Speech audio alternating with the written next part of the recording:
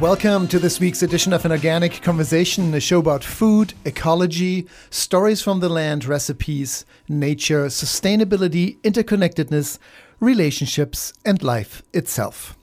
This show really is about living a conscientious life, whether that means you paying attention to the food you eat or how you interact with others, or how much you partake in your community or serve an important cause, either as a career or as a volunteer, or how much you can listen to your body and your partner. However you define a conscientious life, we try to invite and ask you and ourselves really every week with every episode of An Organic Conversation what it might mean to you to live a life well lived.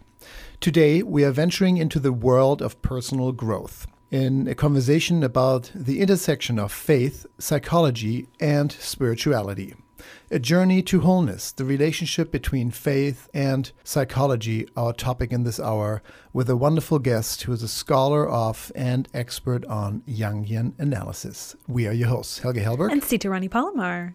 So before we dive into what is going to be a very rich and reflective conversation, a little something offbeat, maybe. I was in the car the other day and I was listening to a radio show host who was talking about something called phantom vibration syndrome, which apparently is the experience of feeling your phone vibrating in your pocket when in actuality it's not.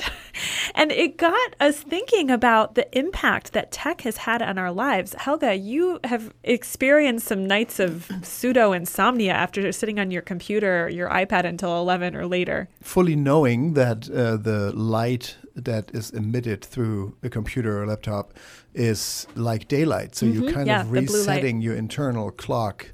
If you are, I don't even know what the consequences are long term if you really spend hours and hours and hours on your computer, night or day. Season, does the sunlight change? Absolutely. Does the computer light change? No, never. It's just interesting. Yeah, I could not sleep after working until 11 at night, which I shouldn't have to begin with, but sometimes that's what we do. And I could not sleep all night. I could not fall into that deeper feeling of really actually zoning off. I was just laying there as if I had 4 cups of coffee. I didn't worry. I didn't think about much, but I just couldn't fall asleep. So whether that was the computer or not, I don't know, but I'm sure there will be studies soon. And hearing this, what is it called again? Phantom vibration syndrome. And we talked with a couple of friends here at the studio where this show is produced, and they were saying, yeah, I had that and actually had to turn my vibrator off on my phone because I had it all the time, and half the time it was not right. And so gosh. I'm still feeling it. Now I know, though, that it's off. So Wow. It's really just my imagination.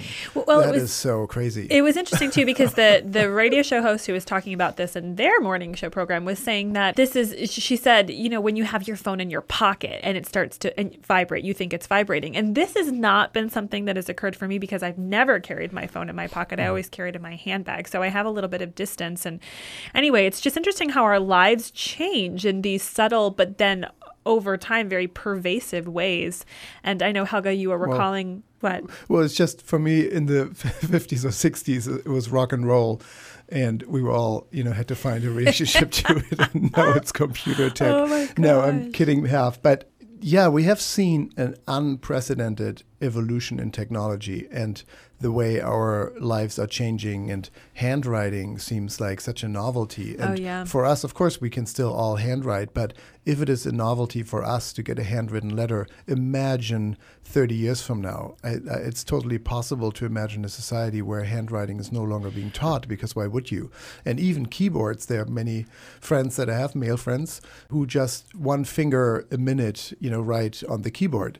And at this point, learning that might not be the most efficient because voice recognition systems are advancing at such a degree that in just a handful of years, we will dictate most letters and all of our, tasks on our devices. So it's a challenge. It's a challenge because we, with this explosion of computer technology, I don't think we as a society have learned to find a healthy relationship with it. Usually things come up first, and then we learn how to deal with them, integrate them, exactly, and how to find our boundaries, reestablishing new boundaries to something that didn't exist before. So I know a few episodes back, Sita, you we're talking about a very productive approach. It was really about productivity, but it has expanded now into personal protection for me. There's this notion of check your email in the morning and then maybe one more time at 3 or 2, and then maybe one more time at the end of the day. And otherwise, don't go there. Don't check your email. Don't even look at it, because you could just be an email slave, and many of us are really just being kind of a routing station, what these people were that put telephone cables into the wall to connect people when telephone first came out. I feel like we really, to a pretty extensive degree, have become the carrier of our technological advances. Like we're just filling in what is needed. I mean, it's so common to pick up your phone in the morning before you kiss your partner and check, what your Facebook status is and your email. And maybe that's extreme, and maybe I'm extreme. It's not. And maybe it's not. And so this is a great invitation and opportunity to look at your relationship to everything, and including, and very much so, to technology, and see what are you doing, and I would say at the very least, you can amp up your relationship to organic things. And I'm not just talking about organic food, but I'm talking about getting outside in nature and with the people in your life. The other day, our associate producer had said, I'm going to be off my computer for the rest of the afternoon, but I'll be back later this evening. I just have to take advantage of the sunshine. And it was an uncommonly, unexpectedly sunny, warm day. And I was like, right on, this is somebody who works for this world that we are talking about all the time, appreciating the natural world. And she said, it's sunny and I'm going to make sure to take advantage of that. And I'll be working later. And I really appreciated that, because it just seemed to me like values were in place. Yeah. And you can talk to your phone. You can say, I'm going to put you here on the counter. I'm going to go for a walk for an hour or two, and you'll be fine. I'll come back in a couple hours. Don't worry. There's, food and water in the fridge. It's all automatic. You already know how to access it, I'm sure. And I'll be back, and take the advantage and the risk of walking for 2 hours in nature without any device on you. It feels so amazing and very empowering. So that's actually not so far off from our topic, really, balancing the inner and the outer world. That's what we're talking about today. Yes, the relationship between faith and psychology, a journey to wholeness. In this hour of an organic conversation with a wonderful guest, a Jungian analyst who is really keen on that topic. You're listening to an Organic Conversation. I'm Helge Hellberg. And I'm Sita Rani Palomar. But before, as always, here is Sita's update from the world of health and beauty. Sita Rani Palomar, a.k.a. Chef Sita, and her holistic bite. Well, last week I talked about a DIY shampoo, do-it-yourself shampoo. And this week I want to talk about the balance, the counterpart, the balance to the DIY shampoo, which is the DIY conditioner. And actually, it's apple cider vinegar rinse. Nothing but apple cider vinegar and water. And apple cider vinegar, which is an alkaline substance in the body, when you consume it, is actually slightly acidic outside of the body. And our hair, like our skin, has a slightly acidic pH. So using an apple cider vinegar rinse periodically will help to condition and protect and strengthen and soften your hair. And it is just about the simplest thing that you can do. I take an old conditioner bottle that I've used up that's completely empty, and I combine 1 part apple cider vinegar with about 3 parts water. Some people do 2 parts, some people do 4 parts. It's up to personal preference to some extent, and also just keeping in mind that this is a very acidic substance on your hair, and you want to be mindful of that. So after you've rinsed out whatever shampoo you're using to wash your hair, you pour this apple cider vinegar solution into your hair, let it sit for a couple minutes, and then rinse it thoroughly. And as a tip, because people talk about this as a really smart and easy, simple solution, and some people have said, well, what about the smell of apple cider lingering in your hair? One of the best ways to avoid that is do it on the length of your hair and not so much on your scalp. If you have long hair like a woman would. With men, I don't think it lingers so much because they don't have as much hair to hold on to the product. But make sure you rinse it really, really, really thoroughly. And then if you are still a little bit concerned about the smell of apple cider vinegar, add some essential oils. There are a lot of really lovely aromas. You can custom blend your own. We've got on our website a simple blog about how you can do this with some of our favorite essential oil combinations, one that's a very feminine and one that's a very masculine combination, and just have fun with it, making something that's inexpensive, that's healthy, that's sustainable, and let us know how it turns out for you. that's this week's Holistic Bite. Thank you, Sita. And yeah, I use it myself. I know you made it for me, both the baking soda wash and then the apple cider vinegar rinse. And I don't wash my hair every day anyway. I don't think it needs that. And so, every 2, 3, 4 days, it feels amazing. And what I love about all those tips, as I've said many times on the air, it costs next to nothing, right? Mm-hmm. We can spend $20, $30 or more on good skin or hair products. And this absolutely does the job, and it's as clean as it comes. So thank you for that weekly reminder to go back to basics. That's Sita Rani Palomar, Chef Sita and her Holistic Bite. You're listening to An Organic Conversation. I'm Helge Hellberg. And I'm Sita Rani Palomar. And our topic in this hour is a journey to wholeness, the relationship between faith and psychology. There's a cross-section that we all experience in one way or another when we live a conscientious life, whatever that means to us. Paying attention to our food or to our neighbor or to our body, we will dive into the area where faith, psychology, and spirituality intersect. That's what's coming up with a wonderful guest right after the break. Stay tuned.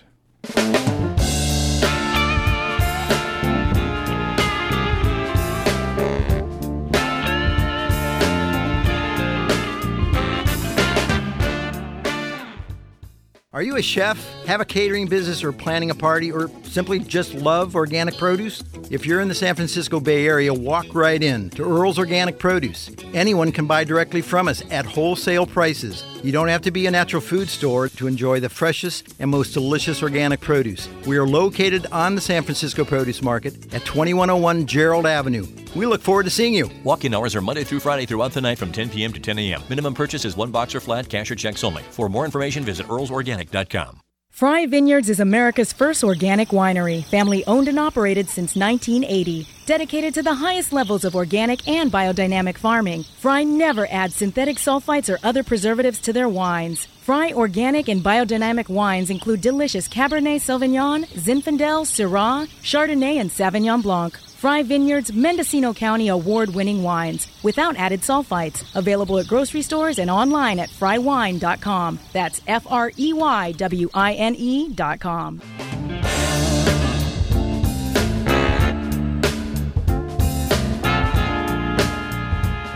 And we're back here to An Organic Conversation. I'm Helge Hellberg. And I'm Sita Rani Palomar. A journey to wholeness is the one we're taking in this hour. A journey to wholeness, the relationship between faith and psychology. This show is really about living a conscientious life, whether that means you paying attention to your food every day, what you eat, where you shop, how you interact with others, or how you listen to your body, your neighbor, or your partner. We're venturing into the world of personal growth to increase that sense of conscientious life in a conversation today about the intersection of faith, psychology, and spirituality. And with us now, joining us from Austin, Texas, is Pittman McGehee, Episcopal priest and Jungian analyst, who is also the co-leader of the Inner Journey Retreat. And we will explore what that means throughout the hour. Pittman, are you with us? I'm right here. Great. Thank you. Welcome to the show, Pittman. Thank you. Hi, Sita. How are you? I'm great. Very happy to have you on the air and have you talk about this unique combination of experiences that you bring into the world. You are an author, a lecturer, a psychotherapist, an Episcopal priest, and you lead these personal growth courses that are based in Jungian psychology. I would love to have you tell us how you see these worlds, particularly that of faith and psychology, supporting a person's self-discovery. I'd be glad to do that. You know, there are 4 cornerstones to the human organism. We are bio, psycho, social, spiritual beings. One of the things that led me to my Jungian studies and eventually to train and get a diploma as a Jungian analyst was Jung's statement that the zeitgeist, which is German for the spirit of the time, is that we need to reclaim the religious nature of the psyche and spirituality as a resource for health and wholeness. That's what my interest is to help people develop a psycho-spiritual worldview. That's not to say exclusive of biosocial, the other 2 of the 4 quadrants. Bio has to do with paying attention to our bodies, owning our bodies, loving our bodies, realizing that the body is a psyche in 3 dimensions. Paying attention to our social life has to do with work and love and the importance of the social network. So those are not exclusive, because if you're doing good, sound psycho-spiritual work, it enhances your body and your health and your relationships. So on these quadrants of bio, psycho, social, spiritual, you spin it fast enough and they become indistinguishable. Spiritual, physical, anything you're doing that's for your body, yoga, Pilates, massage therapy, is helping your soul. Anything you're doing at spiritual exercise eventually helps with your physical health. So I think you get the point that we are psycho-spiritual beings, and so paying attention to spirituality is very important, and it's not to be equated with either doctrinal, dogmatic, or institutional religion. Those do house the sacred stories and the sets of symbols that may be resources for our journey, but one doesn't have to necessarily ascribe to any doctrinal or dogmatic religion in order to be spiritual. Jung said that the psyche is religious by nature because the etymology of the word religion comes from the Latin legare, which means to connect or bind. That's where we get the word ligament. So re-legare is religion. So the religion is putting things back together that have been estranged or fractured. So the religious nature of the psyche is that it seeks wholeness. Now, those classical sacred stories and myths and symbols and sacraments are sort of resources for our journey or putting us back together. So in some ways, spirituality and psychology differ. In other ways, they're the same. It's really beautiful to hear that practice and theory, or explanation rather, because we've been on the air for 5 years now, and without having explicitly stated what you just were able to put in a 3-4 minute synopsis, this is why we exist as a radio show. We're talking about organic food, and then we have a show on listening the next week. And for us, it internally is the exact same conversation, whether you pay attention to flavor and to biodiversity and to diversity on your plate and local farms and that whole world of rather physical. It is as important to be a good listener, to appreciate and explore nature with a conscientious mind, and your neighbor in conversations and your reaction to things. So do you think it is possible to become a fully integrated being by leaving one of these aspects out? Meaning, if you don't pay attention to your food, and it doesn't really matter what you put in your body, basically if you don't pay attention to your physical appearance on this planet, it doesn't matter how well versed you are in these other 3 areas if the complexity of a human being are those 4 cornerstones. Well, I think you're exactly right. William Blake said that the senses are the inlets of the soul. And so to taste and touch and smell and see, somebody said to me one time, well, Pippin, the way you talk, you talk like cooking is a religious experience. And I said, well, it is divine. I can relate to that. So, yeah, what we put in our bodies has a great deal to say about how we feel about our bodies, how we feel about ourselves, how we honor and respect ourselves or don't. And so, as I was saying earlier, you reiterated, at some point, I don't know where one stops. There are many kinds of soul food. Whatever feeds your soul. Right. And it's hard to distinguish where one stops and the other begins. That's correct. As you said, because if Well, look, I'm a Christian. I'm an Episcopal priest. And the single act of worship for Anglicans or Episcopalians is a meal. You know, I've often said in the church we make very sophisticated, sacramental theology, but in fact what the church offers is a bath and a meal, baptism and Eucharist. Now the central act of worship is the community coming together for a meal and to invoke the presence of the transcendent or the holy or the divine or the sacred, the mysterious, the meaningful, all those different ways of talking about what we expect to experience in that meal together. It's Eucharist. Eucharist means thanksgiving. We're offering thanksgiving. So anyway, I'm not making a sermon about trying to promote Christian theology. What I'm saying is that my tradition, my tribe, eats together. You're listening to An Organic Conversation. I'm Helge Hellberg. And I'm Sitarani Palomar. And Helge Hellberg is so fascinated by the conversation that I completely I had to throw that little break in our station ID. But I'm with you. Pittman McGehee, our guest today. You also co-lead retreats that explore and expand one's worldview. It's called the Inner Journey Retreats. Can you share some of the practices that you focus on at the retreats that enrich one's relationship to self? I'd be glad to. That retreat originated by a corporate coach and an organizational development specialist who runs collaborative operating systems, and Rachel Connerly heard me speak at Duke Divinity School. And she thought that her corporate clients really needed to be a little more explicit and a little more conscious about spirituality in the workplace, or spirituality in their professional lives as well as their personal lives. So she asked me if she put a retreat together, would I come and speak? And that began this series of retreats we've done. I think we've done 10 of them or 11.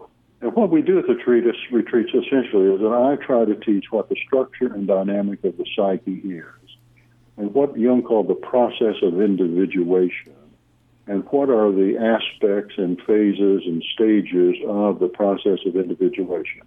What are the resources that are available to us in order to individuate and to become that healthy, whole, authentic, true, autonomous human being that you were created to be? And that life really is about becoming who you were created to be. As I'm fond of saying, at your conception, there was a concept. And you are to become that which you were created to be. And so we talk about the structure and dynamics of the psyche and how the psyche really works according to analytical psychology, depth psychology, or Jungian study. In addition to that, we do dream work. We pay attention to dreams and have dream interpretation. We watch movies and see how the archetypes make themselves known in contemporary literature, like the movie. You know, the contemporary myths are probably in the movies. You look at the Star Wars trilogy and you have a contemporary myth. And looking at what are the archetypes? Darth Vader is the Dark Father. Psychologically, that has to do with a negative father complex. Shame, guilt, inadequacy, all those things that come from the negative father. So we pay attention to that. We exercise, we laugh, and we play, and we share meals, and have plenty of time for journaling and alone time. So it's a retreat that is pretty inclusive of bio, psycho, social, and spiritual quadrants. And for more information, people can go to IJ Retreat, Inner Journey Retreat, ijretreat.com. Also, for more information on our guest today, Pittman McGehee, the co-leader of those retreats is J. Pittman McGehee, Mac without A, just McGehee.com. Pittman McGehee, an author, lecturer, psychotherapist, Episcopal priest, and Jungian analyst. Talk about the quadrant of complexity and completeness. Certainly, you are embodying that. Pittman, stay with us. We'll take a quick break, but we'll be right back with so many more questions, including the one you just touched on. Jung refers to a process of inner growth as the process of individuation. We want to hear more about that. You're listening to An Organic Conversation. I'm Helge Hellberg. And I'm Sitarani Palomar. And we'll be right back with more. Stay tuned.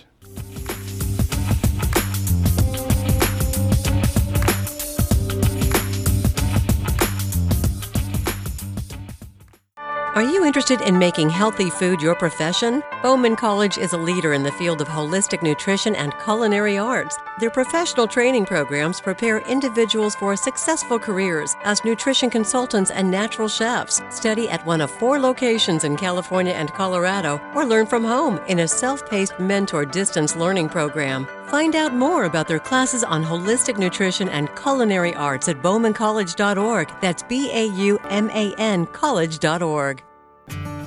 Produce is ever-changing, seasons coming and going. At Earl's Organic, we have been sourcing solely organic produce for over 20 years. Since 1988, Earl's Organic Produce has been establishing strong relationships with growers and developing a deep understanding of the seasons, so you can offer the most delicious organic produce to your customers, staff, and clients year-round. For organic produce, visit Earl's Organic Produce at earlsorganic.com. That's earlsorganic.com.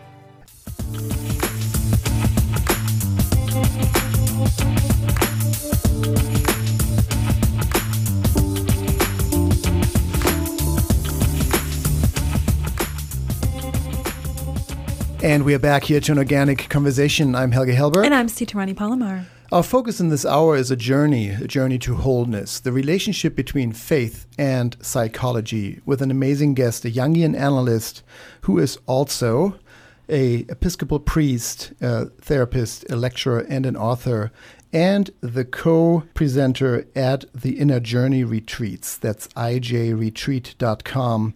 Multiple times throughout the year, a retreat for personal growth.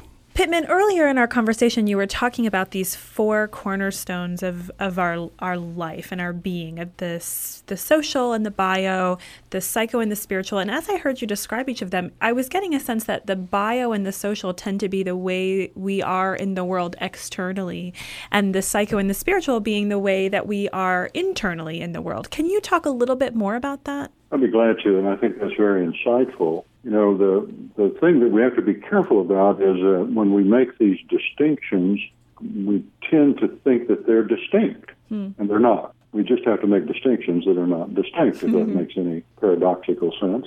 So that I've never had a soul come into my office apart from a body. So we embody our souls. And so it's the external sort of representation, as I said earlier, the psyche. The body is the psyche in three dimensions. The Rolfers, who can say that they can tell by watching somebody walk away from them something about their internal makeup because of the way they carry their bodies. So body is the outward and visible sign of the inward spirit. And then our work and our love, our relationships, our networks, are our external lives. But they also are influenced by our interiority, and they affect our interiority, so they, once again, are not distinct, but we just make a distinction. So I think it's insightful to say that if we talk about a biopsychosocial spiritual being, that the biosocial tend to be the outer world, and the psycho-spiritual tend to be the inner world. Well, for me, I think the thing that jumped out about it was because I've had the great fortune of attending a couple of these Inner Journey retreats, and I feel like the way that I move about the world on a daily basis prior to going to the retreats was very much bio and social focused. At least that's where my consciousness was that I was very bio and social focused. But it was really through the practices that you talked about right before we went on break at the Inner Retreat that got me to start looking at the psycho and the spiritual to develop a more rich inner world. Mm-hmm. Mm-hmm. I want to go into the topic of individuation. You are a Jungian analyst. Mm-hmm. Can you explain that term, since that has come up a few times throughout the hour? Individuation is the term Jung used for the process of development of personality, and that we are to become individuals. I mean, Jung said our job is not to make, they talk about psychoanalysis or the job of the psychoanalyst. Our job is not to make people normal. Our job is to make them authentic. So rather than adapting and conforming to some normative, adaptive, conformed life, we are to become that true, authentic, autonomous individual that we were created to be. And so individuation is about Pittman becoming Pittman. When I get to heaven, God's not going to say, Pittman, why weren't you more like Christ? He's going to say, Pittman, why weren't you more like Pittman? So it's my job of individuation to become Pittman. Now, that individuation is never done in isolation. That's why we talk about community and guides and companions and support, network, all those kind of things, because the paradox of individuation is I alone must become myself, and I cannot become myself alone. So we live in that paradox, and so the only person who's ever had the job of being Pittman is me. But I can't do that without mirrors, people helping guide me, support me, my analyst, my spiritual director, my spouse, my friends, my children. All those help me try to see what it means to be truly me. So the process of individuation is what we're about in life. And we're moving toward, it's a journey toward wholeness. Wholeness is not to be confused with perfection. Wholeness is the inclusiveness of all that we are and making us whole. So our goal is to become whole, which is the ultimate goal of health. And wholeness has to do a lot with having a balanced biopsychosocial spiritual life. Yeah, it would have been my next question where the outside world comes into that, because we hear about a spiritual path, which is only one aspect of a complete being, but being in solitude for multiple years, or literally sitting in a cave for a decade and then coming out, and maybe that was necessary to develop that fourth part of the quadrant for that being in this lifetime. But what you're saying is practicing the individuation within all aspects of society, through your food and through your neighbors and the loved ones and your friends and family, and maybe even, or especially, I would assume, the people you don't get along with, because that's where we often conform to some trained behavior that is really not us, whatever that means. But it's really the world at large, the things we love and surround ourselves with, and even including the things we don't. Is that too much of a stretch, or? No, I think that's accurate. There's this concept of worldview that comes in with the Inner Journey retreats. It's something that you alluded to a little bit earlier. And as you're talking about the importance of relationship in the outer world, I wonder, what is the role of understanding or expanding your worldview so that you have the ability, the capability, the resources to reach your potential? Well, as I've said, we need guides and we need companions. We need people to mirror for us whether we seem to be on the mark or not about our authenticity. But also, we need to develop our own personal consciousness. So in this worldview that we talk about in the spiritual journey, becoming conscious is a very important part of the process of individuation. And by becoming conscious, we mean aware of what's going on in the unconscious. It almost seems, once again, paradoxical, because the problem with the unconscious is that it's not conscious. But we can bring that unconscious content into consciousness by paying attention to dreams, by paying attention to the complexes that we get in and out of, by paying attention to sacred stories or myths or fairy tales that reveal the nature of human beings and being human. So one of the requirements for a worldview of individuation, or one of the requirements for individuation in this worldview, is to become conscious, become aware, and to pay attention. So that's what's important in this worldview. And once again, the word worldview in the German is Weltanschauung, and it means more than just a philosophy or a theology. It means out of what set of symbols and out of what criteria do you live your life? And how do you make your decisions? How do you make your choices? How do you create your behavior? We ought to be able to answer that for ourselves, and that's what our worldview is. It's very fun to hear those German words spoken by you, Zeitgeist and Weltanschauung. Yeah, I don't pronounce Weltanschauung very well because I'm from Oklahoma. You do, actually. It's totally correct. Weltanschauung and Zeitgeist, wonderful. We're speaking with Pittman McGehee, the author, lecturer, therapist, Episcopal priest, and personal growth retreat leader, among being a Jungian analyst. Pittman, if people wanted to, if they are hooked by now, of course, listening to an organic conversation, where can people dive into this more? Are there a couple of recommendations that you have, a good book to start, or a practice, or both, to find that individuation process to come to a more whole self, or really an authentic self? Yeah, well, you could read primary source, which is to read Jung, and if you're going to read Jung, the first book I would suggest reading is his autobiography, which is called Memories, Dreams, Reflections. In that, he lays out not only his own process of individuation, how he arrived at his theoretical model. So I would recommend reading primary source. A lot of secondary source out there. Robert Johnson is a great secondary source. Begin by reading his autobiography, which is called Balancing Heaven and Earth. James Hollis, my dear friend and colleague, has written extensively on Jung. John A. Sanford has written, particularly Sanford on Dreams. The book that seems to be sort of most indicative of what we've been talking about here today is my book called The Invisible Church, Finding Spirituality Where You Are. And all that, of course, more information on Pittman McGehee is available on his website. That's J. Pittman, Pittman, McGehee is McGehee.com, jpittmanmcgehee.com. And if people are interested in checking out an Inner Journey retreat, I know there are a couple coming up. Where will they be, and will you be attending those? I will be attending those. One is going to be held at Bishop's Ranch, which is in California, a gloriously beautiful setting, and a wonderful retreat center. It happens to be an Episcopal retreat center. And then the second one is at Cayuga Conference Center, which is in western North Carolina, also a beautiful setting for a retreat.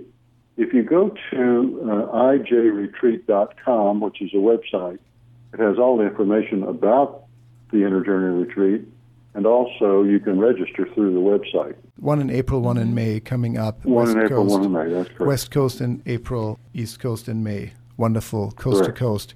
And I will be at both of those, yes. Okay, fantastic. Glory. Again, that's ijretreat.com for more information on the Inner Journey retreats. Thank you so much, Pittman. What a joy to have you on and go on that journey, albeit very short, but a great little dive into that world that you live and work in so diligently. Well, thank you for the opportunity. Really, our pleasure. We barely scratched the surface, but I feel like every time I hear you speak, my own worldview has expanded tremendously. So thank you, Pittman. Thank you, Susan. Thank you.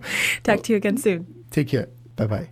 Bye. You're listening to An Organic Conversation. I'm Helge Hellberg. And I'm Sita Rani Palomar. And what's coming up is a journey to Whole Foods. The update from what's going on the produce dock, what's in season is next. Stay tuned. We'll take a quick break.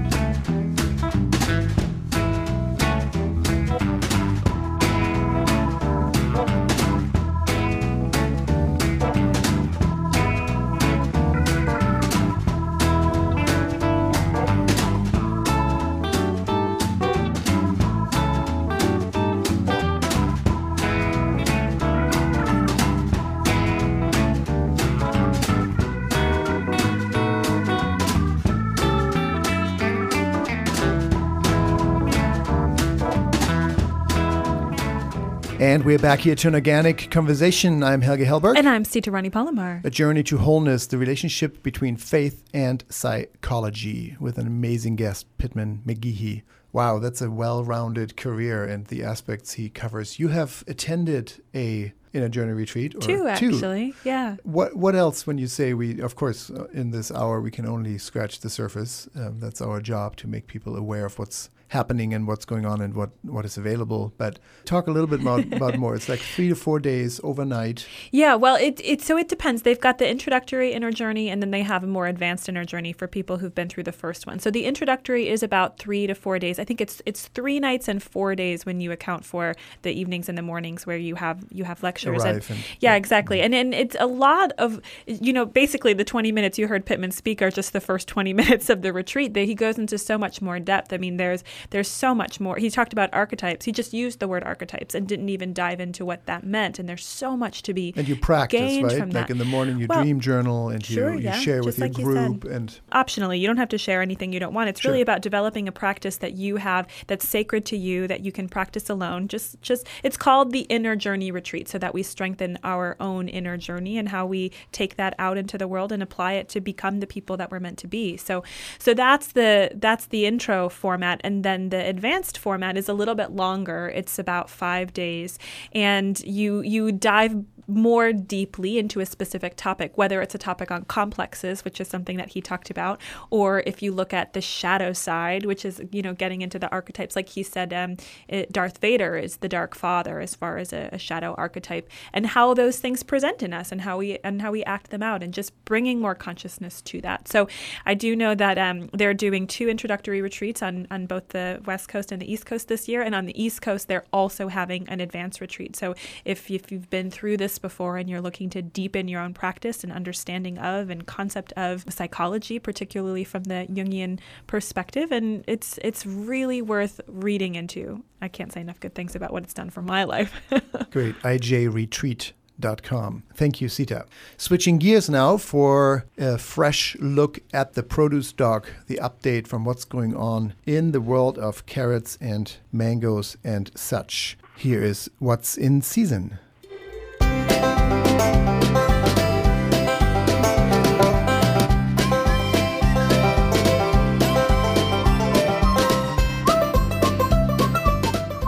And with us, as always, of course, the voice of the San Francisco produce market, of a own friend. Can you say that? I don't know. Earl Herrick from Earl's Organic Produce. Earl, are you with us? Helga, Sita, hello. Hello. I am here. Our very own friend. We just had a journey. Our very own friend, yes. We just had a show on an interview about the journey to wholeness, the relationship between faith and psychology, and I'm so still in that process, I guess, that I was stumbling with words there. Yeah, and one of the 4 aspects of self, body, spiritual community, and mind is body, and we actually talked about organic food and how important it is to really nourish your physical self, the way you appear on this planet for this duration. And that, of course, leads us to you. What's in season? Thanks for the update of the produce doc, from the produce doc, of the most seasonal items. Tweener time, yes or no, it's always kind of a tweener time, but we're just getting tiny toe-wise into spring, right? What are we seeing right now? What is this time about? Well, definitely the temperatures are rising. We're getting some pretty nice weather, some sprinkles on and off, and the season's changing from the desert in Mexico up into the more regional aspects, where if you're out in California or wherever, as it warms up, the crops start producing. And one of the crops that's around pretty much year-round, and something that we haven't talked so much about on what's in season is garlic.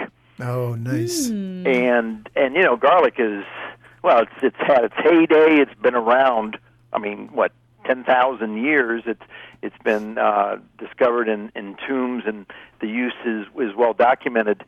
What's interesting now is, in the last 5 years or so, it is taken on all these different shapes, meaning you can get it fresh, of course, in your produce department, but you can get it packaged in jars, chopped up and minced. You can get it even roasted.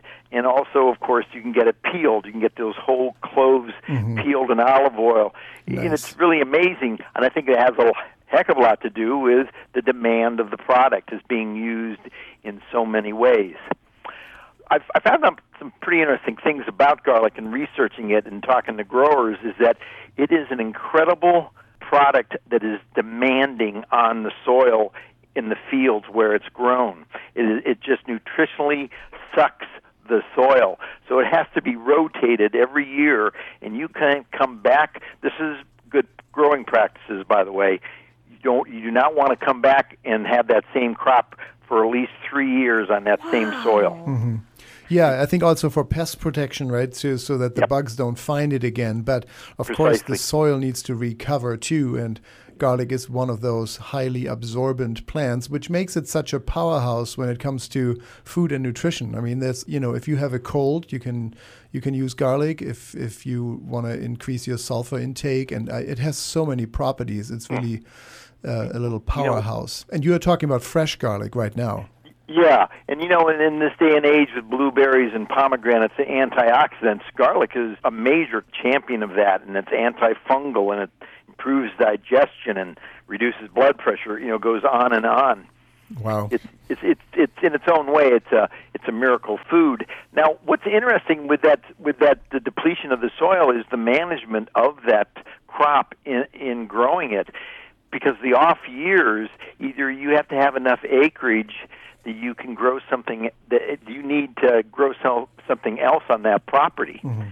So it becomes an interesting management issue for a lot of growers. So what they do, a lot of them some don't own their land, and they have to lease it, and it gets leased out in the off years to many times salad mix growers that growing arugula and different components of a mix.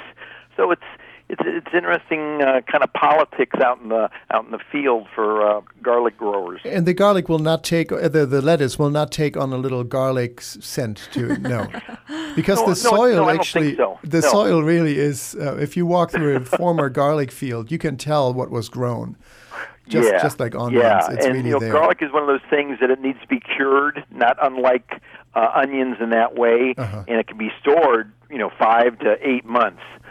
But it does have to be properly cured, so it's got to be dried, which takes 2 to 3 weeks, and so it's got to be harvested at the right time. If it's in the ground too long, it takes kind of on that yellow look, which we've all seen at one time or another. The white garlic is the most familiar. Sure. There is red garlic.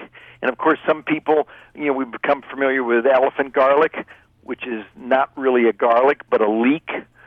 And that has a mild flavor, and they're giant. They're about 4 times bigger than a normal garlic. Nice. Oh, I didn't realize that elephant garlic was a leek, actually, more like a leek. Well, the leek, the leek, onion, garlic, I don't think it's a family, but those are all fairly closely related crops and vegetables. And what about green garlic? That is the other thing. That we're seeing that right now, and you're probably even seeing it for the last couple of weeks, depending upon where you live and shop. But there's a period of time, maybe February through May, and what that is, they just harvest part of the crop, and they designate that for fresh usage, meaning that you still have the bulb on the bottom, but you're harvesting it before it develops into the segments, into the cloves themselves. Gotcha. And that way you get this fresh, springy use of the stalk, and the bulbs themselves are more mild. So it's just kind of a nice introduction, a reminder of here's spring again. Bingo, we have this fresh garlic. I love green garlic. I love green garlic in soup in particular. So when you shop right now and you don't go for the processed stuff, nothing bad about it, but if this is the time of fresh garlic, this is where it's at. And you want to, it should feel firm and fairly heavy for its size, of course, and healthy in that way. But when you get it home, how do you store it? Do you put it back in the fridge? Can you leave it out? I sometimes find my garlic at home starting to sprout. Can I prevent that, or does it even matter? Yeah, it's best to keep it cold. We're talking about a colder part of your refrigerator, and you want to keep it dry. So you could put it in plastic. Like a Ziploc, something? Yeah, Ziploc, or I don't want to say, I guess so, a jar.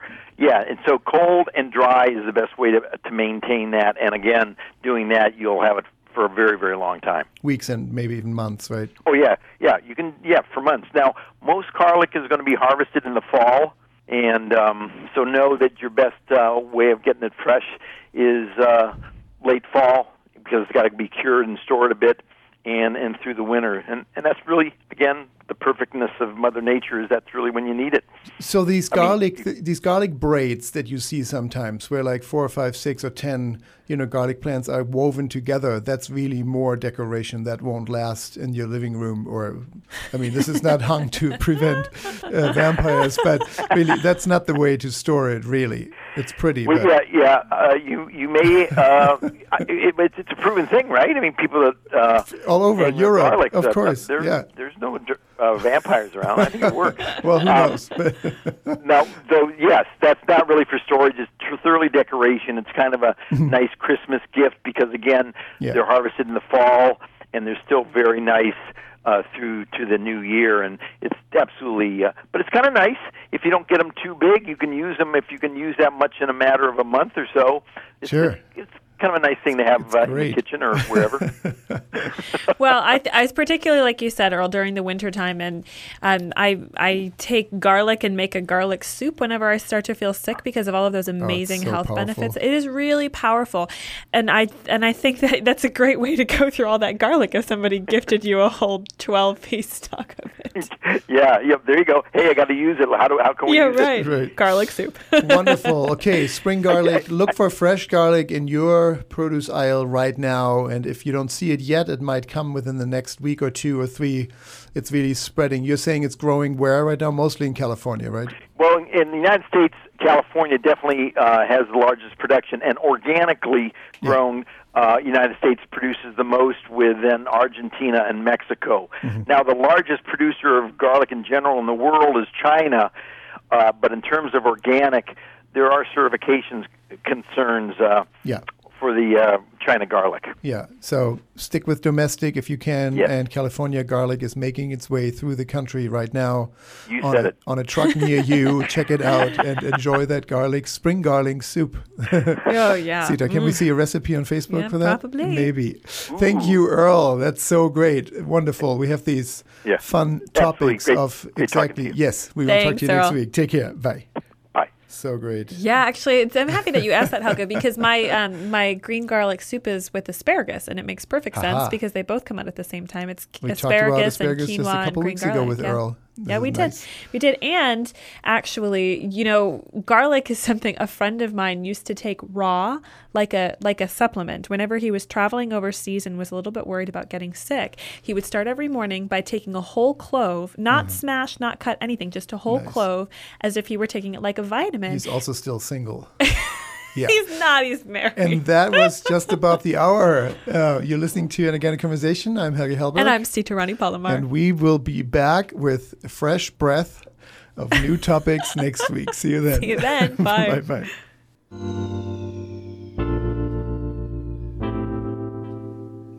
An Organic Conversation is a proud production of the Organic Media Network. Associate producer, Kristen Ponger. This show would not be possible without the ongoing support from our listeners.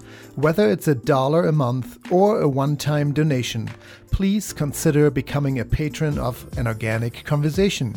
For more information on how to support this program, please visit patreon.com. That's patreon.com/An Organic Conversation. Thank you for your contribution. An Organic Conversation is made possible through listeners like you and the fantastic support of our underwriters. Earl's Organic Produce, a national distributor providing certified organic fruits and vegetables for your store, home, or business since 1988. The website is earlsorganic.com. And also Fry Vineyards, America's first certified organic winery, producing organic and certified biodynamic wine. For more information, frywine.com. That's FREYWINE.com. Thank you as well to Bowman College, focused on holistic nutrition and culinary arts for over 20 years. Bowman College offers professional training programs that prepare individuals for careers as nutrition consultants and natural chefs. Their website is bowmancollege.org. That's BAUMAN college.org. If you missed parts of this show or for any other episode, go to iTunes or anorganicconversation.com. And for more information, health tips, recipes, and your daily dose of inspiration, please follow us on facebook.com/An Organic Conversation. We are your hosts, Helge Hellberg. And Sita Rani Palomar. And we'll be back right here, same place, same time, next week. See you then. Bye.